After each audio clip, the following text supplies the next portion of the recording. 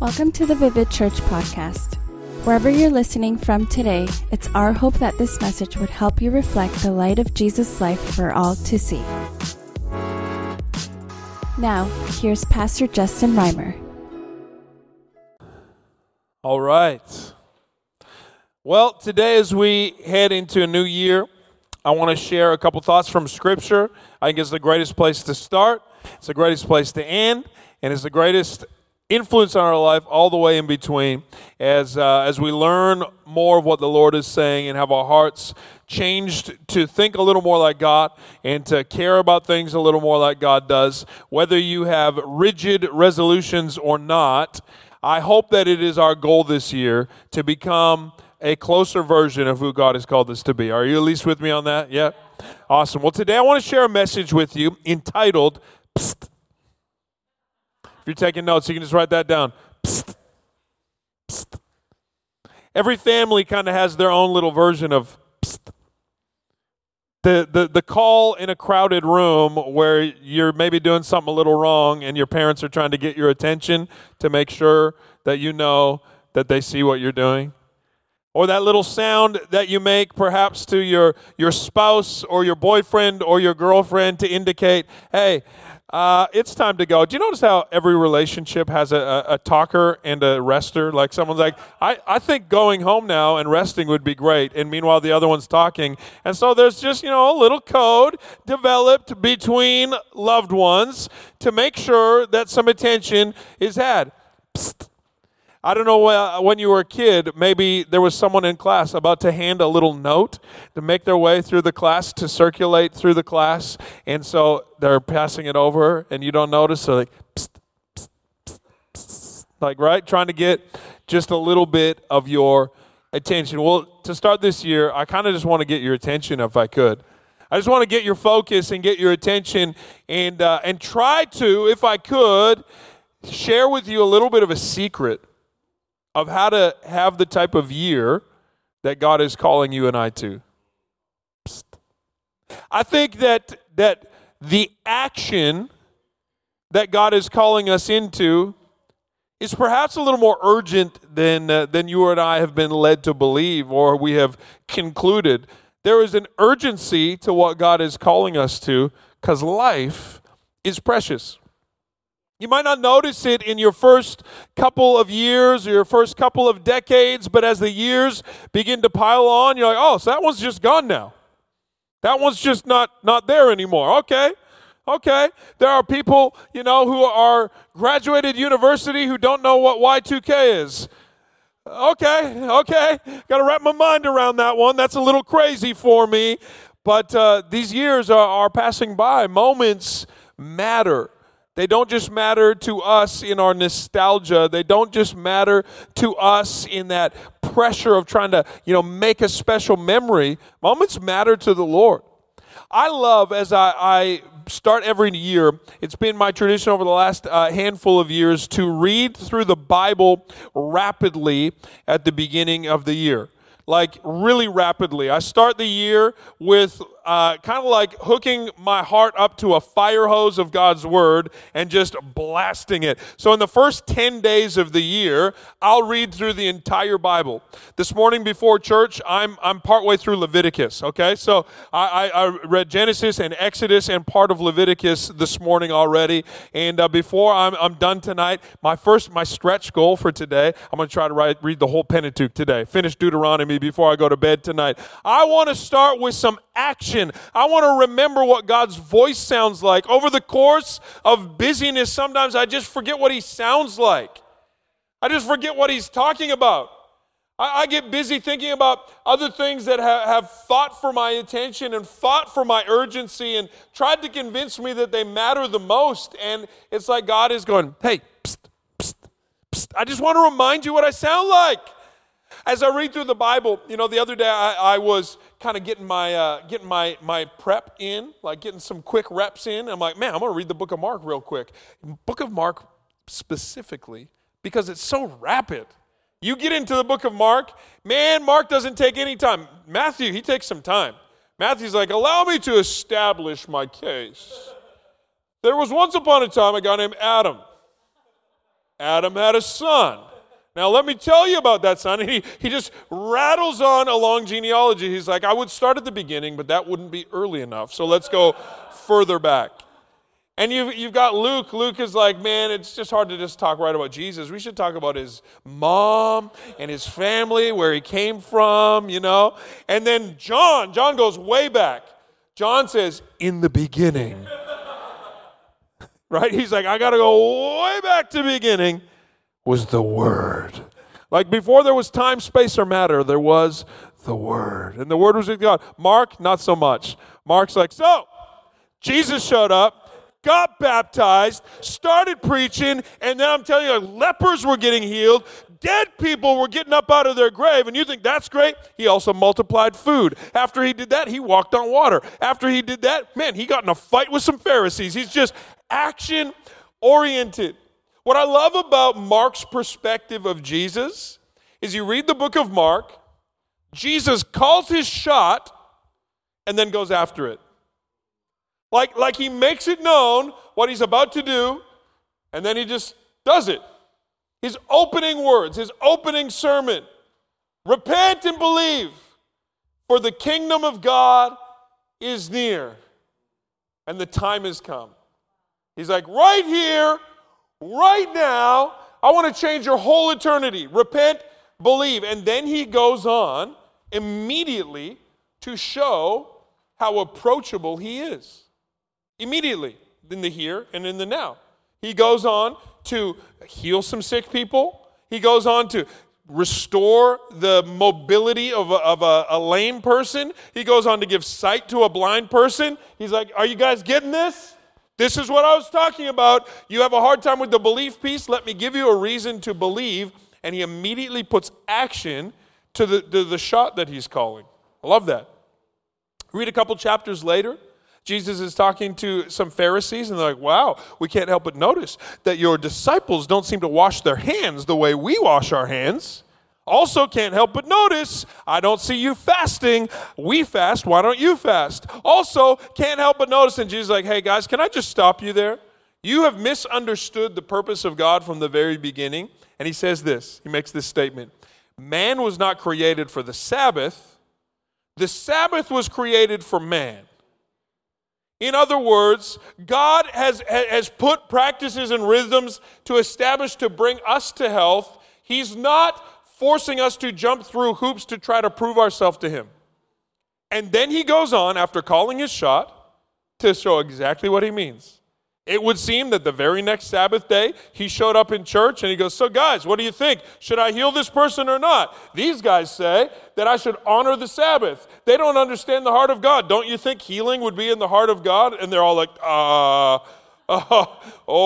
man, that wasn't just theoretical. You weren't just trying to theoretically humble us. You actually mean the things that you say. What I love about this is it reminds me, in the making of goals, I don't just throw out things that I think would be cool. I have to be willing to put in some work. I can't just say, guys, I declare it that 2023 is a year where I will be healthy. It's going to happen. I actually have to put some action to that goal. If not, it's not faith, it's only fantasy. I can't say, this is going to be my year of relational stability. Bring it to me. I got to put in that work if I want to see that result. I can't say, this is going to be a year of blessing, prosperity, and riches. Because I say so. There's some work to be involved, and I can't say this is going to be a year where I will grow spiritually if I'm not willing to put the work in to actually grow spiritually. I can't say I'm going to become more filled with faith this year unless I actually put it into action. Are you with me today? See, that's what I love about Mark. Mark's like, hey, Jesus was a man of faith and action. Mark, it kind of reminds me of the book of James where it says that faith without action is dead. In other words, faith without action was not faith. I get around some people sometimes like, man, they have so much faith. And then you observe for a while, you're like, oh no, they just live in a fantasy. That's not faith. That's not faith. To look out at a day full of rain and say, I won't bring an umbrella because I declare it is dry. That's not faith. That's just fantasy. You're speaking to something that you have no say in and you have no control over. It used to be a thing when I was growing up. I felt like I heard it more often than I would have liked to. It's like the beginning of the year, someone would come up with a sharp little quip, and it always rhymed about what the year would be, you know? And we're going to thrive in 1995. That's the word of the Lord. You know, this is the time. And you're like, okay, well, it's a year to thrive then. Why? Because, well, that person said we're going to thrive. What do we need to do to thrive? I don't know. I guess this is thriving. But man, that's not what people of faith do. People of faith, if you're going to call your shot, you got to prepare to put some action into place. Jesus goes, the kingdom's near, guys. And then he doesn't go hide out. He draws near. Because the Sabbath, you misunderstand it. And then he's like, now let me teach you what it's like. He's a person of action. However, as I was reading through the book of Mark, what drew my attention most specifically was Peter. Today I want to make some observations, and maybe you can follow with me on these observations about Peter. I think Peter, he plays the part of a bit of a prototype of what healthy maturation would look like.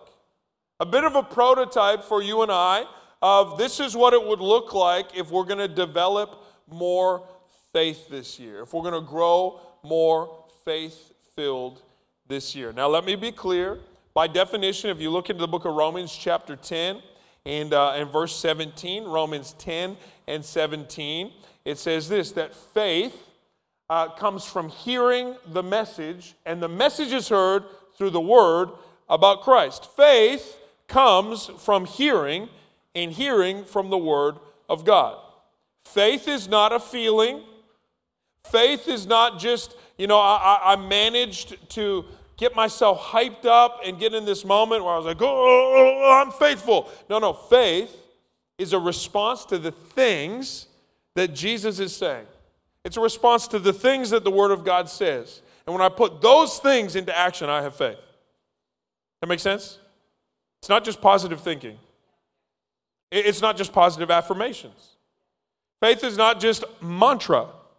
Faith is, I've heard God speak, and I'm going to do the things that He says. And no matter what it costs, I'm going to do the things that He says so I can see the results that He promises.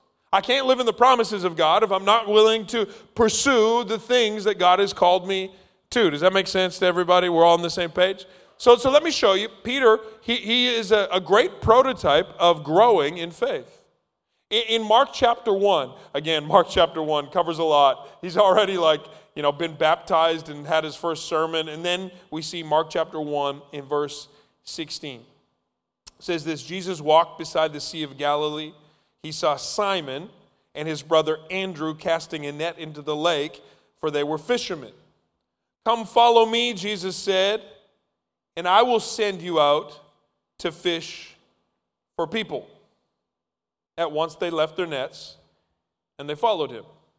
Now, this is an incredible act of faith.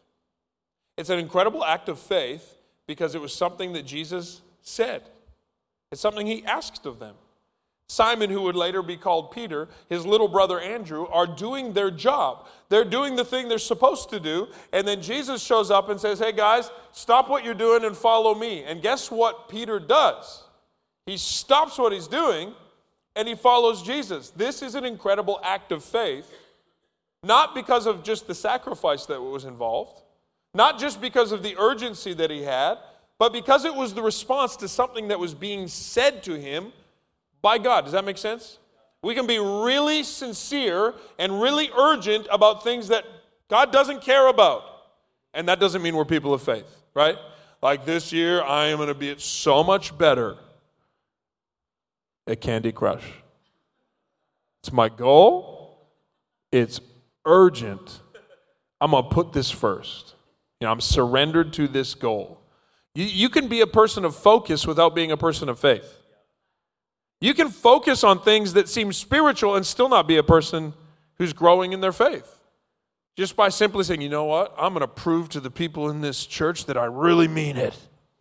Cool. Awesome. Good for you. A great focus. But faith is a response to what God is asking us to do. So God says to Peter, follow me. Peter's like, done. Wow. He shows a real sincerity of heart, doesn't he?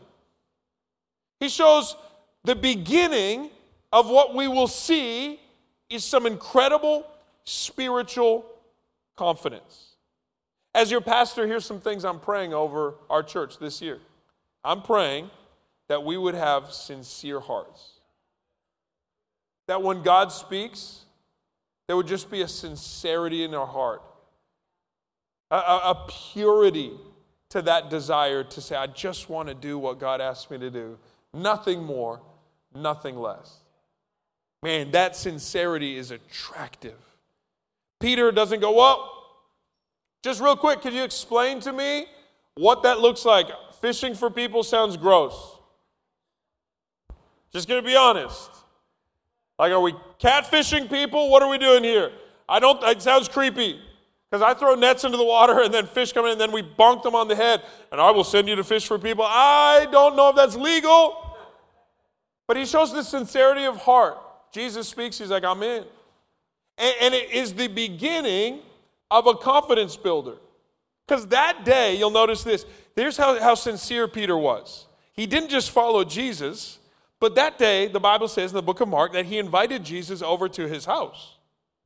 He brought Jesus right into the center of his life, and at his house, his mother-in-law was there. I don't know who else was there. I don't know what other extended family there, but we know his mother-in-law was there because it says she was ill. So here's how sincere Peter is. He's like, okay, I roll with Jesus now. So Jesus, we're going to my place. Cool. What are we having for dinner? I don't know. Mother-in-law's there. It's probably going to be good. Then we roll in. Oh, no, she's sick. But hey, make yourself at home. He's so sincere that Jesus is in the center of his world. He doesn't isolate Jesus to a thing I'm going to do on the weekends for about an hour and a half. He doesn't just say, hey, Jesus, when I can fit it in, I'm going to, mastermind you in. He's like, well, if we're doing life together, then we're doing life together. You're coming over to my house. There's this incredible sincerity in his heart. Now, Jesus shows up, heals his mother-in-law so she can get up and make them some food. Maybe it's just a little bit oriented around some motivation. There's a bunch of young dudes. Jesus just gathered like his small youth ministry. All these teenage guys are like, yeah, we follow Jesus now. And then they roll up and Peter's like, sorry, guys, if we could just be a bit quieter, my mother-in-law is sick. And Jesus is like, don't worry about it, boys. I got this. And he heals her. And then she's like, I'm making everyone pizza rolls. I don't know. It just sounds like the way that I feel this thing went. But here's what I noticed. A sincerity of heart and a growing confidence. Because by the book of Mark chapter 3, not only was Peter called to be one of those who were kind of around Jesus, but in Mark chapter 3, we see that he was appointed. Verse 13, it says, Jesus went up to a mountainside and he called to him the ones that he wanted. And they came to him. So Peter didn't just make a once and for all decision. I made this decision of loyalty when I was young. You said, leave my nets, so I left my nets and I'm good. I've done my big act of faith. He continued to come when Jesus called. Jesus called to those who he wanted, and they came to him. He appointed 12 that they might be with him and that he might send them out to preach and have authority to drive out demons. These are the 12 he appointed. Simon, to whom he gave the name Peter. He lists Simon first. Oh man, look at the sincerity of Simon. He's a fisherman, and in a day he's like, yeah, I've retired. I'm going to go out on top.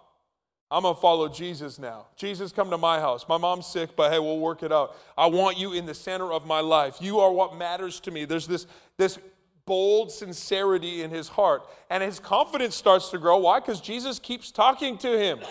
Tell you what, your confidence isn't going to grow in a vacuum. Your confidence will grow as you continually listen to what God is saying and put it into practice. And Peter's like, man, Jesus called me. And now, we roll together. He actually meant it. And then when Jesus goes, guys, today I'm going to appoint 12 of you to be like my inner circle. So when I call you, come. And he goes off to pray, and then he comes back. He's like, hey, Simon. And Simon's like, yup, I'm in.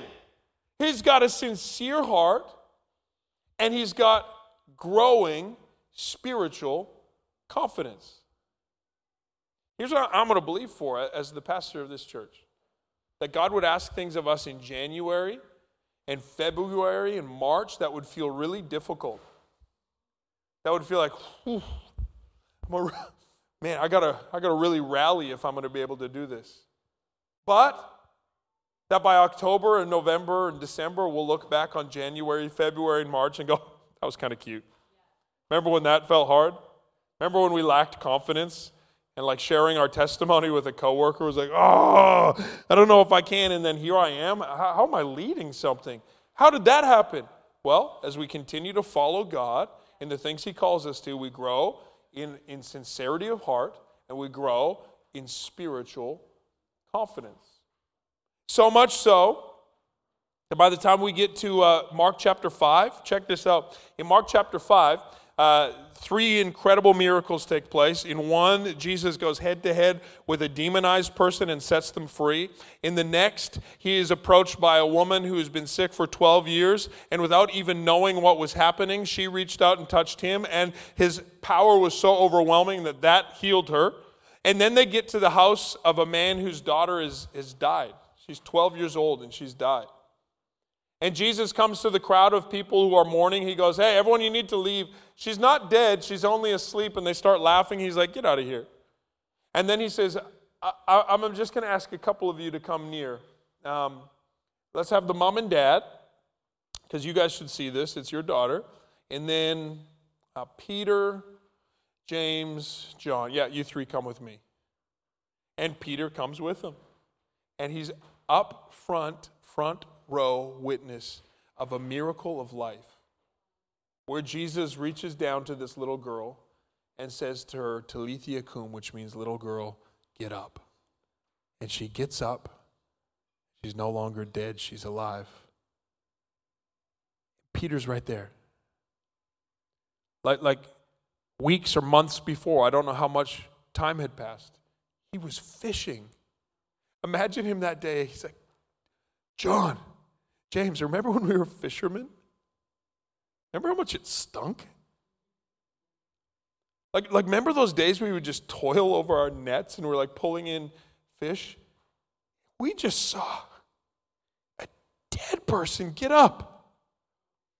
Like, yes, his confidence is growing.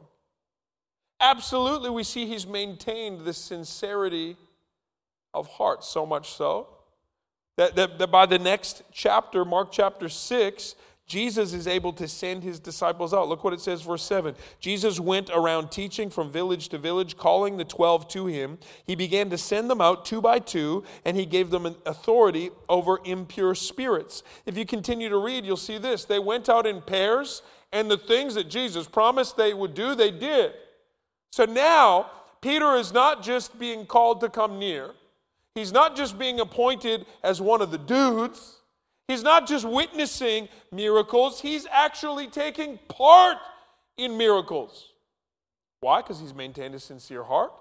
Because he's kept a spiritual confidence that is growing. On that day one, if Jesus had said, hey, you fishermen, go cast out a demon, they'd be like, that's not what we do. We got trout, though. If you want some trout, they're in season. What are you talking about? But through a series of steps, hey, come, let's hang out. Hey, I want to make this thing official. Let's be in relationship together. I want to spend some time with you.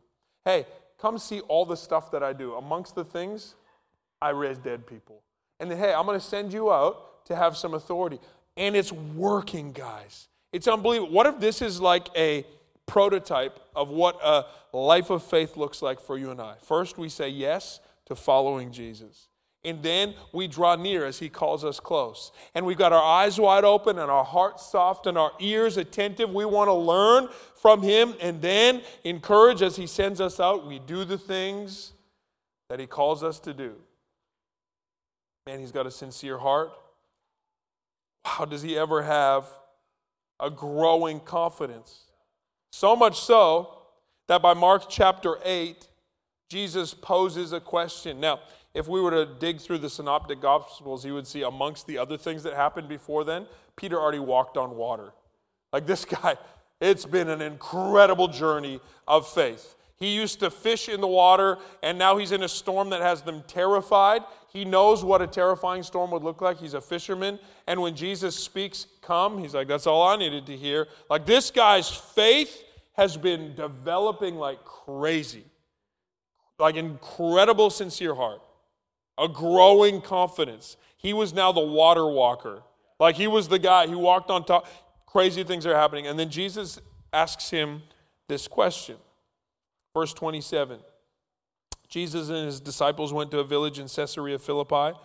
On the way there, he asked them, who do people say I am? Well, they replied, some say John the Baptist, others say Elijah, still others, one of the prophets. But what about you, he asked. Who do you say that I am? Peter answered, you're the Messiah. Now, Mark is just so excited about the next thing that happens. He's like, so that was awesome. And then he just carries on. The other Gospels say that Jesus stopped and he said, hey, Simon, what you've heard did not come from man, but from God. And I'm no longer going to call you Simon. Now I'm going to call you Peter. Simon means pebble. Peter means rock. And on this rock, I will build my church, and the gates of hell will not prevail against it. Talk about a boost to your spiritual confidence. When God says you didn't just obey the physical voice box of Jesus saying, follow me. You actually heard that those auditory, sound waves come, and so you followed. You didn't just obey when I said go out and cast out impure spirits, but you've actually learned how to hear the voice of the Father now. You've developed such a soft heart to the things that I'm saying that you actually know what God the Father sounds like, and he's revealed to you that, yeah, I am the Messiah. For like hundreds of years, people have been anticipating my birth, and I'm him. Come on, turn to the person beside you and say, I'm him. Jesus is essentially going, yeah, I'm him. Because you heard from God. Now, at this point, Peter's heart of sincerity is on 10. At this point, his spiritual confidence must be on 11. So much so that as Jesus continues, now that you know I'm the Messiah, let me tell you what the future holds. Now that you know I'm the one, that I'm him, psst, let me tell you what my future holds. Guys, bring it in. Psst, psst. I'm going to tell you what my future holds. He says this. He began to teach them that the Son of Man would suffer many things, be rejected by the elders and the chief priests, the teachers of the law, that he must be killed, and after 3 days he must rise again. He spoke this plainly with them. So now that you know who I am, psst, let me tell you what you can expect. Okay, so here's what we're going to do, all right? It's like a huddle. They're in a huddle. Here's the play. Here's what we're going to do. We're going to make our way to Jerusalem, all right? When we get there, Andrew, Bartholomew, you're going to go find a place for us to eat the Passover, okay? It'll be the last meal I eat. The last meal, yeah, great question, Matthew. The last meal, because I'm going to get murdered, okay? Now, it's going to be brutal. It'll be on a cross, but don't worry. Oh, come on, Thomas. You don't think I can tell you that I'm going to be killed? You're just always such a doubter. I'm definitely going to be killed. James and John, you're going to want to beat someone up. Don't beat them up. It's okay. It's my plan, because 3 days later, I'll rise again. Remember the girl who was dead?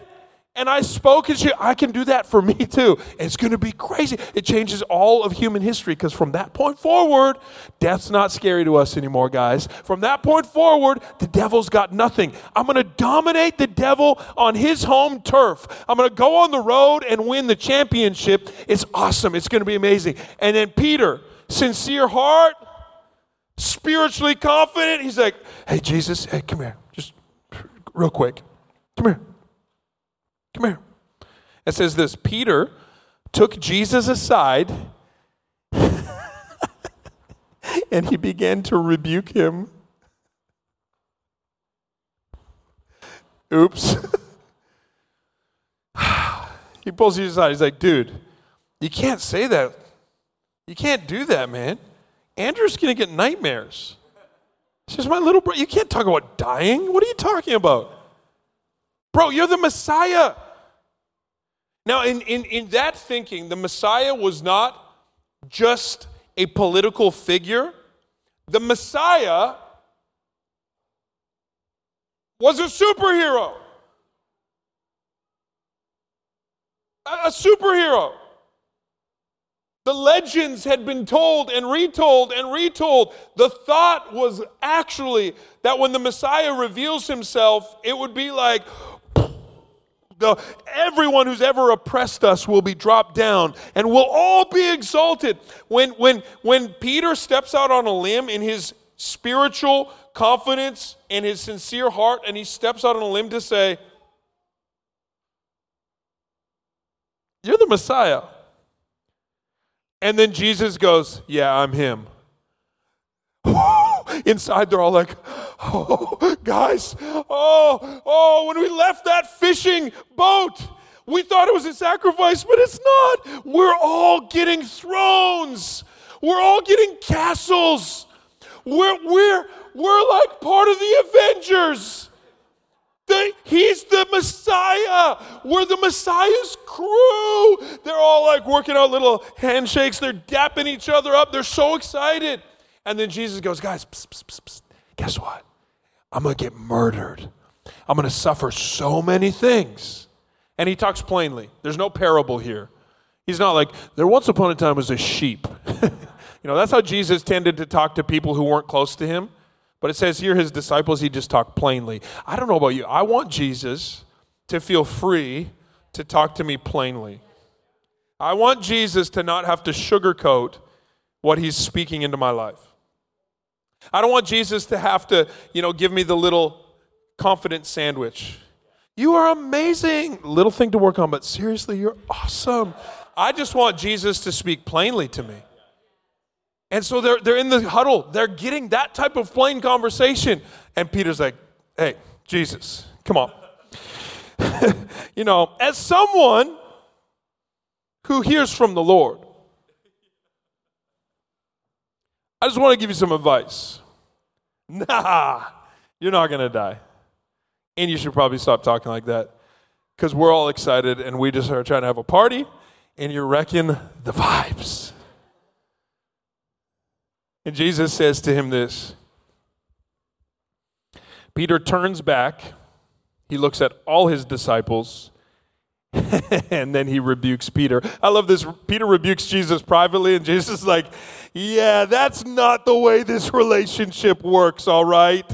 You can't pull me aside. You can't bro me. I'm still the teacher, all right?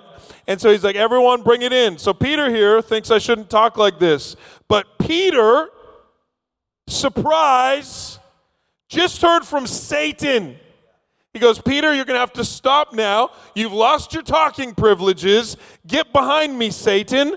Now, guys, let me tell you a little more. I'm legit going to die. Don't listen to Peter. Here's what it tells me. And it's like this crazy warning. You can have a sincere heart, and you can have growing spiritual confidence. But if you're not listening to the right things, if your mind isn't set on the right things, sincerity and confidence don't cut it. Sincerity and confidence do not equal faith.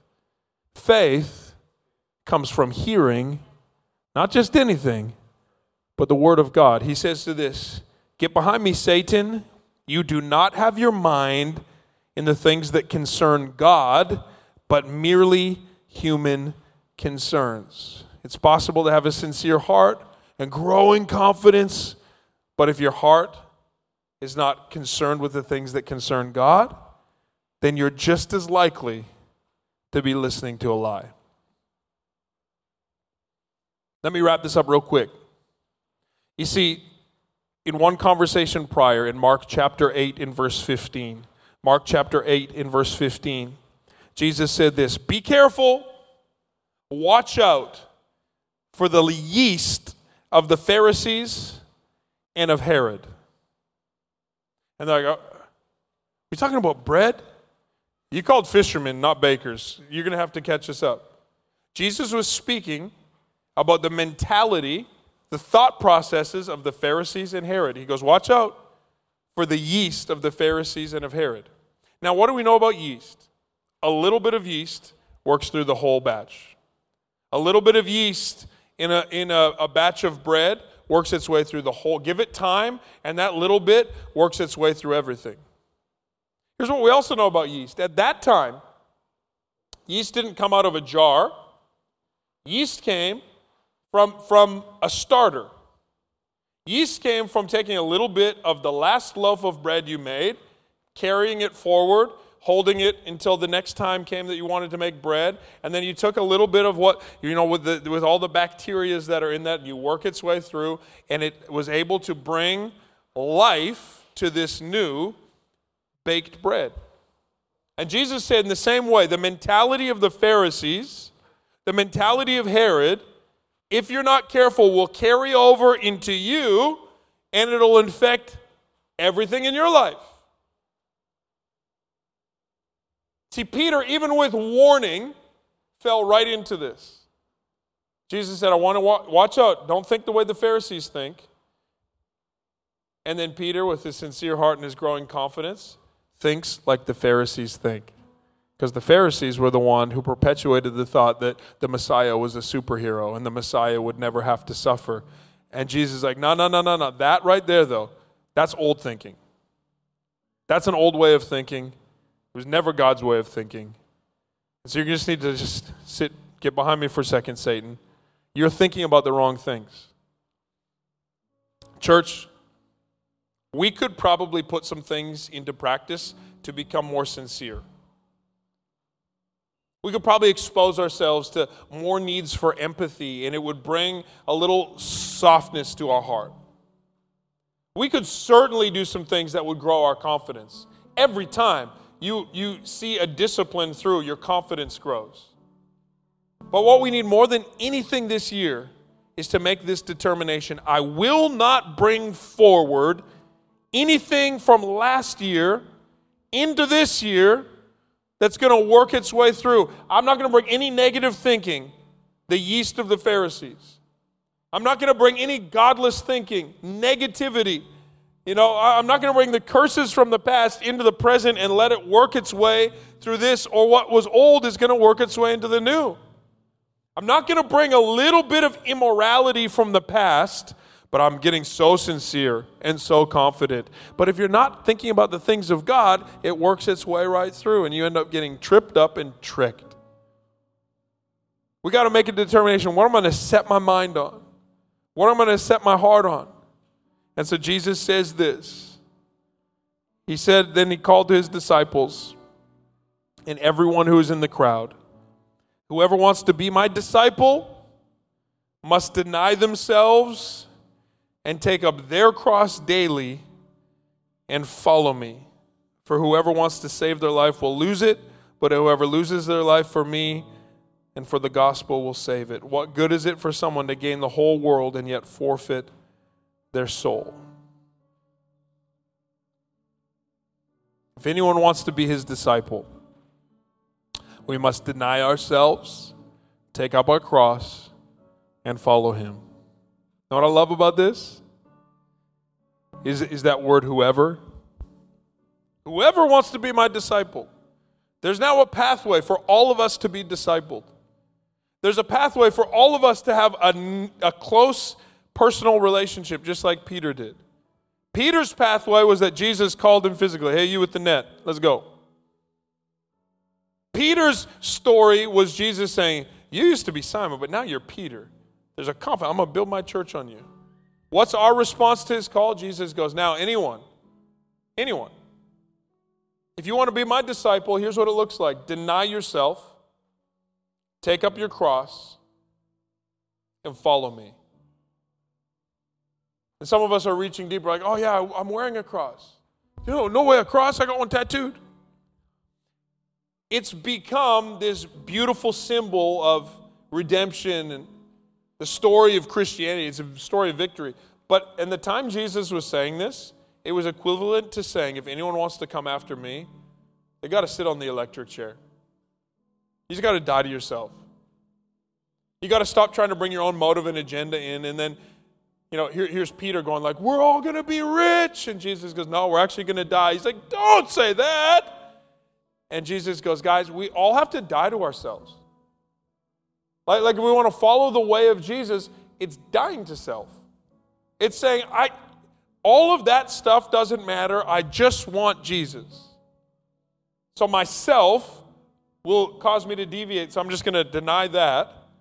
And in my comfort, I just want ease, but I got to actually kill that part in me so I can just follow Jesus. And wherever he leads, I will follow.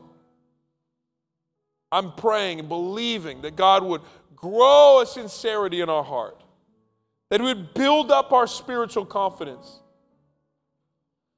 But more than anything, I want him to teach us how to hear, psst, guys, psst, I'm speaking to you. I want him to teach us to hear his voice, so where he leads us, we can follow. Would you close your eyes across the room? Jesus, right now, I'm praying for every person in this room. Grateful and thanking you for the way that you love us. Grateful and honoring you, praising you for the way that you have called us. So excited and full of anticipation for what you have in store for the year that is to come. We're grateful, Lord. We love you. We're thankful for the things that you're calling us into. I ask right now, by the power of your name, that you would prepare our hearts for more sincerity.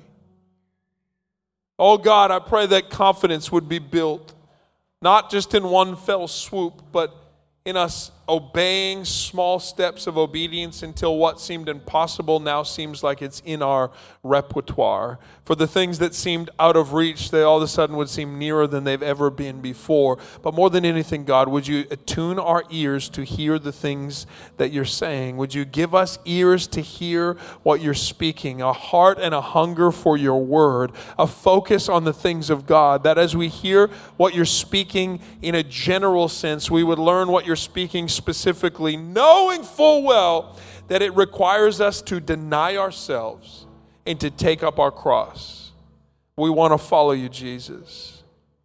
Now, with no one looking around, eyes closed, heads bowed, if you're here and you don't have a relationship with Jesus, He's never forgiven your sins because you've simply never asked him to do so. That is the amazing promise of the gospel, that if anyone would ask the Lord for help, they would be saved. I'm going to pray a simple prayer right now. And if this is your desire, you want to live in relationship with Jesus, you can pray this prayer with me. God hears you right where you are. You're saved. You're forgiven. You're set free. You're on a new path. You've been brought from death into life. If you've never prayed a prayer like this, pray it with me. Or maybe you want to say, I got to start the year off better than I ended the last one off. I have become unaligned with my relationship with God. It's not central to my mind at all, and I want to recommit my life to Jesus. No turning back. If that's you, you can pray this prayer with me. Dear Jesus, today I hear you calling my name, and I'm responding by saying that you're Lord of my life. Please forgive me of my sin. Thank you for the grace and love that you have for me. I receive it in Jesus' name. Thank you, Lord. Thank you, Lord.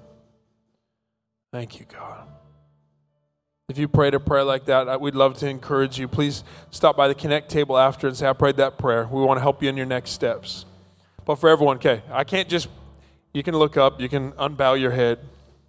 Check this out. I can't just say, let's get a little more confident without giving some practical. So, confidence grows by small steps of obedience. And if it's faith-filled confidence, it grows by small steps of obedience in accordance with what God is saying, not just a good intention. So in a moment, I'm going to give you the smallest step of obedience you might have this entire year, okay? In a moment, I'm just going to ask you the question, if you want to follow Jesus, if it's your desire to deny yourself and follow Jesus, would you stand and sing this chorus with us? You're like, yeah, I can do that. Yeah, of course. That's how easy it is to grow in confidence. You just make small little steps. The Bible says it is fitting for the righteous to worship him. So we're going to end this message. We're going to start this year with the most simple, fitting little step of obedience. If it's your desire, if it's your heart, to deny yourself and instead of doing the things you want, just say, God, I want to follow you, then why don't you stand up to your feet and let's sing this chorus together. Come on, let's make this the anthem of our heart, that we will build our life, that we're building our life brick by brick, step by step, day by day, not on our intentions, not on our fantasies, but on faith in accordance with what He is saying. Come on, church, if this is your heart, let's sing it out together. I will build my life. We hope that you enjoyed this edition of the Vivid Church podcast.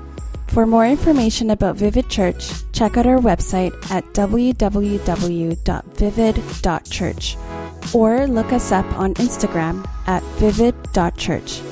Have the best day.